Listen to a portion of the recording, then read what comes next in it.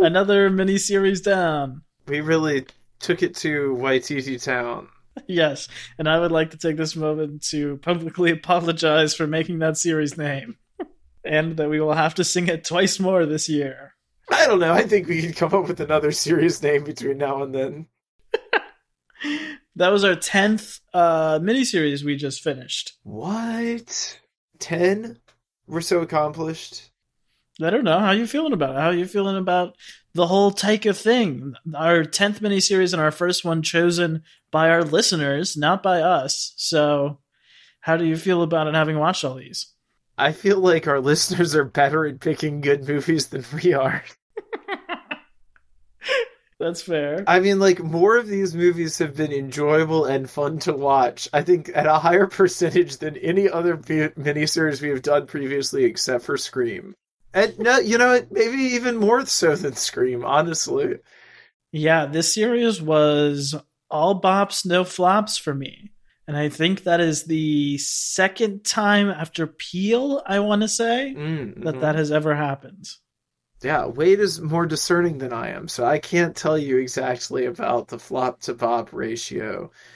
Or, I mean, I know that all of these were bops for me, even Eagle versus Shark, I think. But I can't tell you about in the past. But it's just like, it is start to finish very good. Like you said, he kind of comes into it fully formed, even Two Cars, One Night. Even Eagle versus Shark, which I would say is the bottom of my list, no offense to it, but his first film, my least favorite, is one that is a bop and has even sort of like really stuck with me and grown in my estimation as I've thought more and more about it as time has gone on since watching it. So they really sort of like stick with you. Yeah. Okay, so what's your ranking? And then we can talk about what it all means, what we learned, and that sort of stuff. My ranking, as I said, these are all bops. I would say the top 4 of these I love, and the others are really good. So no insult to any of them, but we are doing the ranking, so I got to put them in an order. This is what I got. Number 7, Eagle versus Shark. Number 6, Two Cars, One Night, his short film. Number 5, What We Do in the Shadows. Number 4, Thor Ragnarok. Number 3, Jojo Rabbit. Number 2, Boy. Number 1, Hunt for the Wilder People. Wow. What a list. Boy is really special, but it is also really hard. I'm not necessarily prepared to say if I was doing best instead of favorites that it would be number 1 rather than number 2, but definitely in favorites. There is just like such a sorrow in that movie, and also in Eagle versus Shark that makes them like a little bit hard for me to deal with, even though I think they're excellent. Yeah, what about you? What's your ranking? Okay. I'm not putting Two Cars, One Night on here because it will complicate things, and I think will rank movies lower. We'll make other movies rank lower than they should. It's a great short, whatever, and I think it does like perfectly encapsulate a lot of other stuff that happens later. Okay. I think for me it is 7, Eagle versus Shark, 6, Hunt for the Wilder People, 5, Thor Ragnarok. Scratch that. It's 7 with... It's 7 with the car, so I brutally confused myself. It's 6, Eagle versus Shark. Wait, give me a second here. All right. In 12th place, Keanu. How many overall episodes have we done that now, like, this, like, 87 or something? In 87th place, it's X-Men The Last Stand. My feeling is whenever the podcast has to end, as all things do, the final episode should be ranking everything. Okay, I can already tell you that my number 0, the worst on the whole list, is going to be X-Men Last Stand. And number 1 will be X-Men Apocalypse, and you know it. I take it back. We should not. That's not what we're going to do. Okay, I think I've composed myself enough. I can count this up. At number 6, Eagle versus Shark. Number 5, Hunt for the Wilder People. Number 4, Thor Ragnarok. Number 3, Jojo Rabbit. Number 2, What We Do in the Shadows. Is he a madman? Number 1, Boy. I think Boy is incredible. I think it's such a good movie. I obviously think that Jojo Rabbit is like a better movie on almost every movie standard than What We Do in the Shadows. On the other hand, I would much rather watch What We Do in the Shadows than Jojo Rabbit. That's just an easy equation.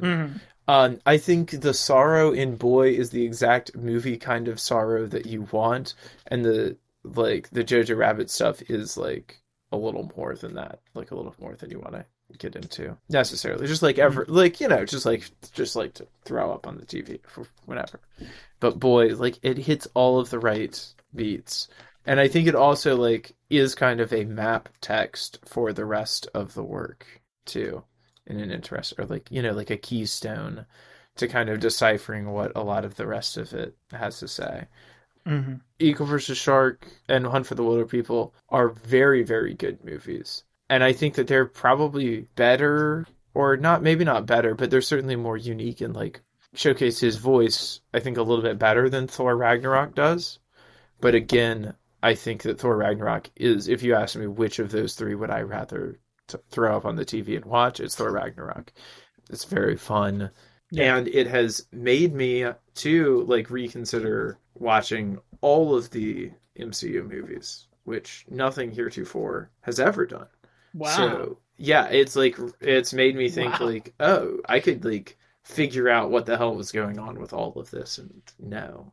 And it feels like what always kind of like alarmed me before about that was that feeling that it like never ends. And of course it never does end because it's a franchise, but it kind of also does end because it has Endgame as being like kind of the cap on all of that. And so that like it might be 23 movies long, but it is like it has set bounds. Especially just watch something that late in the series and be like, oh yeah, I remember how much I like the conclusion of that. Wouldn't it be fun to go back and watch all of that? Mm-hmm. So thank you, Taika. You may have retroactively made me an MCU fan after all of this time. It feels like kind of where we were heading from the beginning of the X-Men series all the way here. What a long, strange trip it's been. That's called growth, baby. Yeah. Wade, what do you think about, the themes that have been explored and divulged from Taika's work over the course of the series? It's a lot about childhood. Mm-hmm. A lot about mothers and fathers, a lot about disillusionment, a lot about protecting other people. Mm. Very little romance in these movies. A lot of chemistry, but very little romance. Mm. Even Eagle vs. Shark is like a rom-com for the first half, but then is a like two ex-lovers in competition with each other for the second half sort of movie. Yeah. But obviously also like all of the Maori stuff is a huge part of all of them, and the history of his people just sort of like fighting against colonialism and imperialism and fascism, and a real connection with nature, and also a real fear of being dirty and like getting into the invasion of being unclean. I think we even get that in Jojo Rabbit, in that incredible scene where the Nazis come in and sort through his house. You see just like the fear Jojo has of someone ripping apart everything he has, I was struck in that by how much the Hitler character reminded me of his vampire character in What We Do in the Shadows. And like that same like kind of fussiness and like neatness is like kind of part and parcel with like a very mockable side of like the straight lines Nazi stuff, like needing everything to be so like aesthetically, at right angles and like so aesthetically, I don't know, like picture perfect, while like again like hiding this vast internal emptiness and like despicableness. I think that's interesting. They say that comedy, like love, is in the details, all about the small things. And I think that is where a lot of Taika's jokes come from, thinking about how he treats the Nazis in JoJo and how he treats the vampires and What We Do in the Shadows. Like, it is making fun of how silly and stupid and idiosyncratic the specific details of all the systems we have are. Even the way his father acts in Boy, or the way Child Protective Services act in Hunt for the Wilder People. Like, there is that really fun slapstick stuff in there too, but it's not really broad comedy. It is like specific, pointed, detail-oriented, situational comedy a lot of the time. And it's also not usually that explicit or like that sort of blue of humor. Like, even though a portion of these movies are R-rated, at least 2, maybe 3. Do you think Taika makes kids movies? He obviously like makes movies with children as the protagonists in at least several of them. We've got Hunt for the Wilder People. We've got this this most recent one, Jojo Rabbit. We have Boy.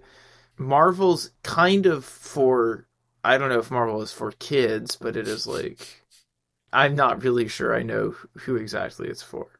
But you think of superheroes and you do think of like kids like going and watching those things. I would say that JoJo and Boy are movies with kids, not for kids. Would say that Hunt for the Wilder People is a family movie, like a family, all ages adventure movie. And Thor, I would also say, is that.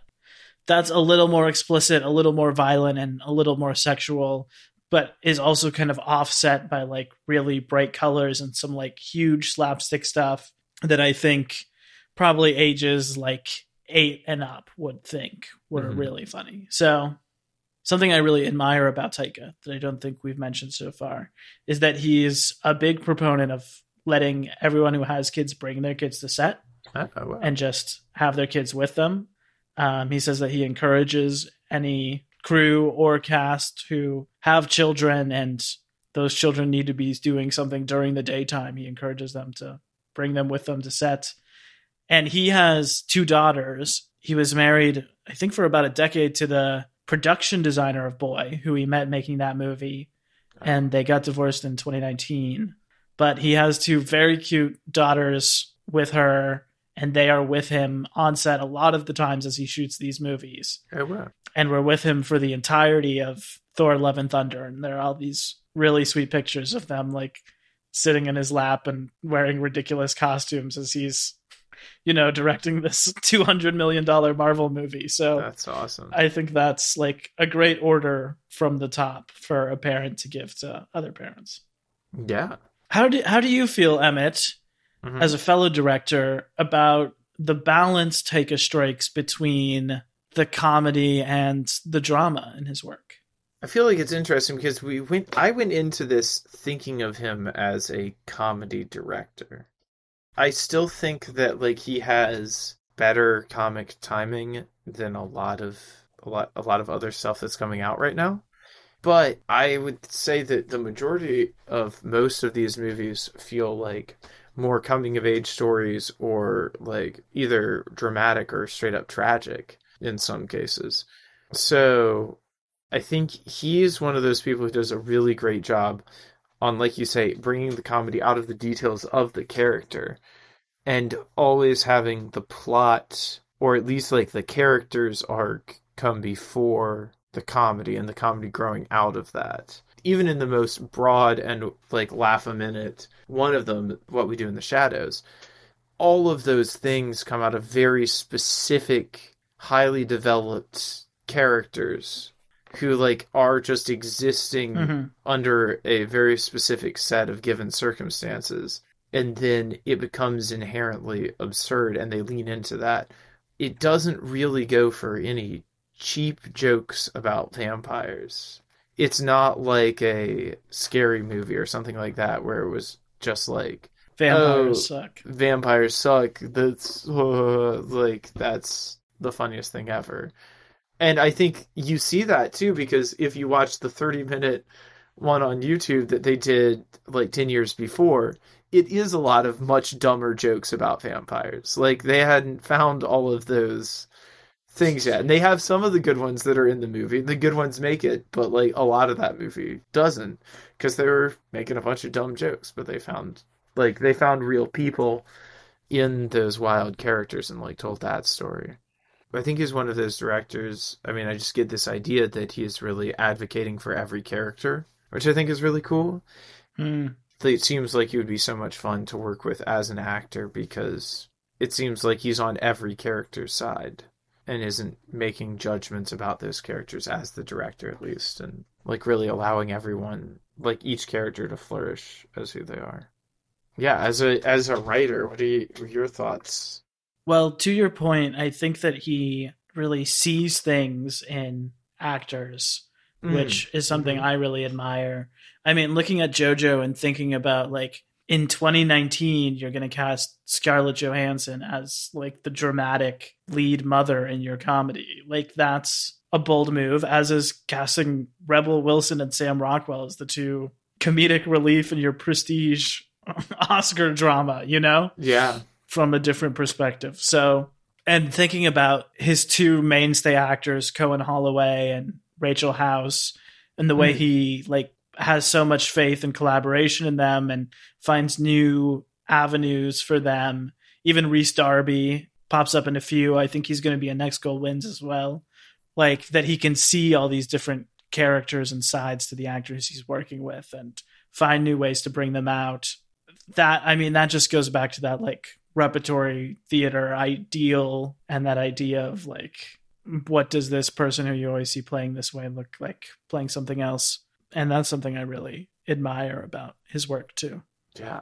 I think from a writing perspective, he gets a little more linear as he goes on. Eagle versus Shark is sort of two movies, a movie of two halves. Boy is a memory play that's sort of scattered all over the place. What We Do in the Shadows has no plot. Hunt for the Wilder People is episodic. There is like a journey, but not necessarily a rise. And then Thor is grappling with like 4 different plot lines, but telling each of those linearly. Obviously, he didn't write Thor, so I probably shouldn't focus on it too much. But he's like figuring out how to sequence those storylines going on. And then JoJo is, in my mind, like his first actual like linear narrative feature. I mean, I think, like, as I said, for all the controversy, which I think is really overblown considering he's probably in 10 minutes of that movie as Hitler, but like for all the controversy of that, I think it's actually like his least irreverent and his most sort of linear, straightforward. We are telling one big story about this person, and this is the journey he goes on and how it ebbs and flows. I don't think that episodic nature is always a bad thing, in particular because a lot of times he's dealing with children, and doesn't your life also kind of feel like an episode when you're a child and you don't have to go to work every day? Like, or when you're looking back at childhood as an adult, which I think some of these play with. But I do think there has been a clear progression of him as a writer. I would like to see maybe a little more build up to some of the huge climaxes that he's really known for at this point. Like, really escalate the tension until it explodes into that huge manner, and maybe like pepper some more continually exciting bits throughout. I'm really excited. He wrote both of his movies that are coming out this year. Next Goal Wins, which is adapted from a documentary, which is really weird, but I guess that's a thing that happens. And Love and Thunder. So I'm excited to see how his writing has continued to evolve in both of those. Yeah, so he's writing Love and Thunder. Get to see his Thor vision complete. Well, cool. Now, first, you gave it to us. Well, first we gave it to you. We were like, we're going to be doing X-Men and then all of these other movie series. And some of them are going to be definitely 9 series. Some of them are definitely going to be better than X-Men. Some of them, not saying who, Dirty Rotten Scoundrels, but some of them were worse than the X-Men series. Yeah, but then you gave it to us, and it was a great idea. And now we're going back to the old model, where we decide what you listen to us talk about. So, Wade, would you like to introduce the next series?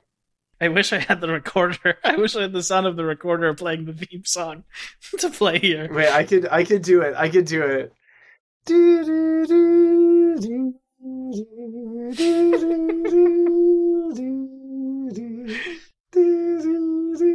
That's right, folks. It's Indiana Jones. No, just kidding. We're watching all the Jurassic Park movies. Woo! If you can believe it, there are 5 Tuesdays in March, and across those 5 Tuesdays, we will be watching the 5 Jurassic Park movies, which I am very excited for. Jurassic March? Or our March of the Dinosaurs, perhaps? I mean, that's the only kind of March Madness I care about right there. That's what I'm talking about. I want to see some dinosaurs eat some lawyers on some toilets. No spoilers for anything. I want to see some dinosaurs eat some people who are hunting dinosaurs.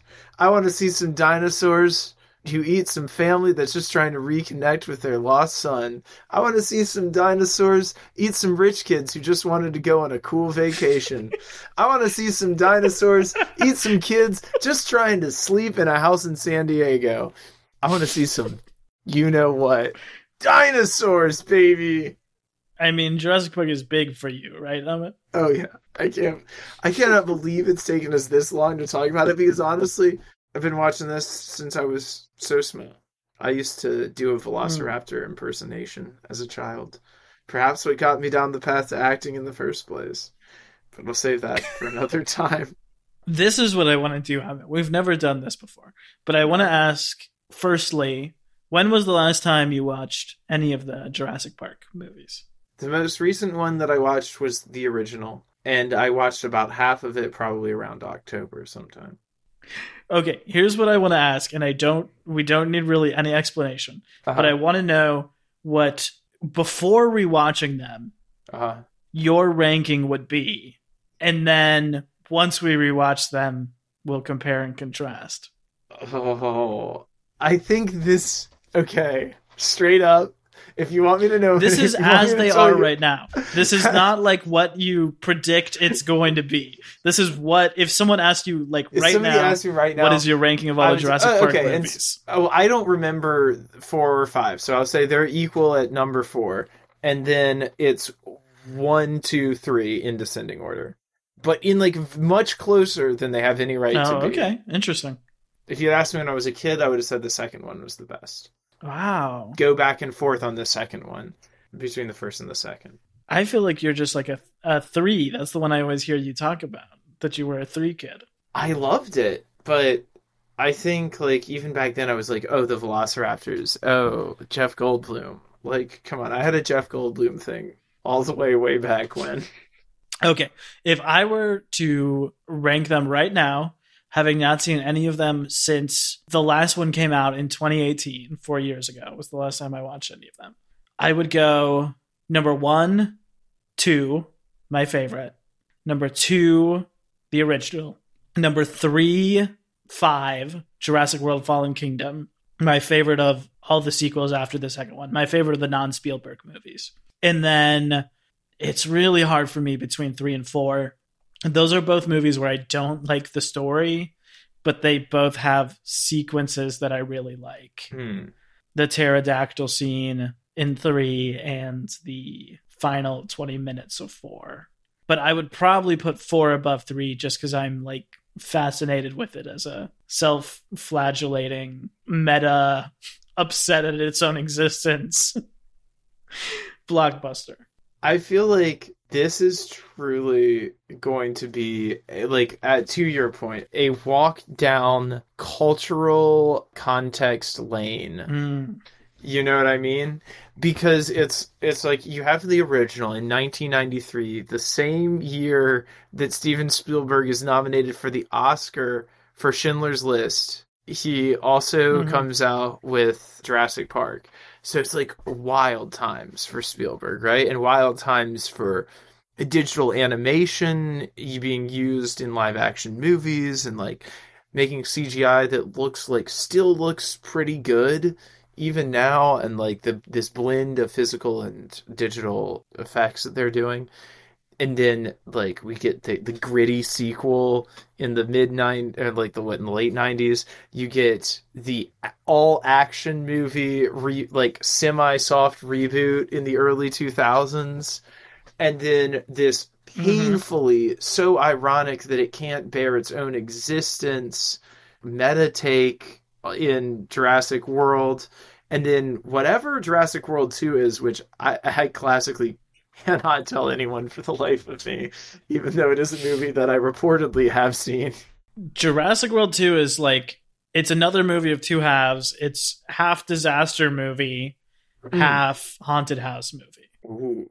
When you tell it to me like that, it makes me want to watch it. I swear I've seen it.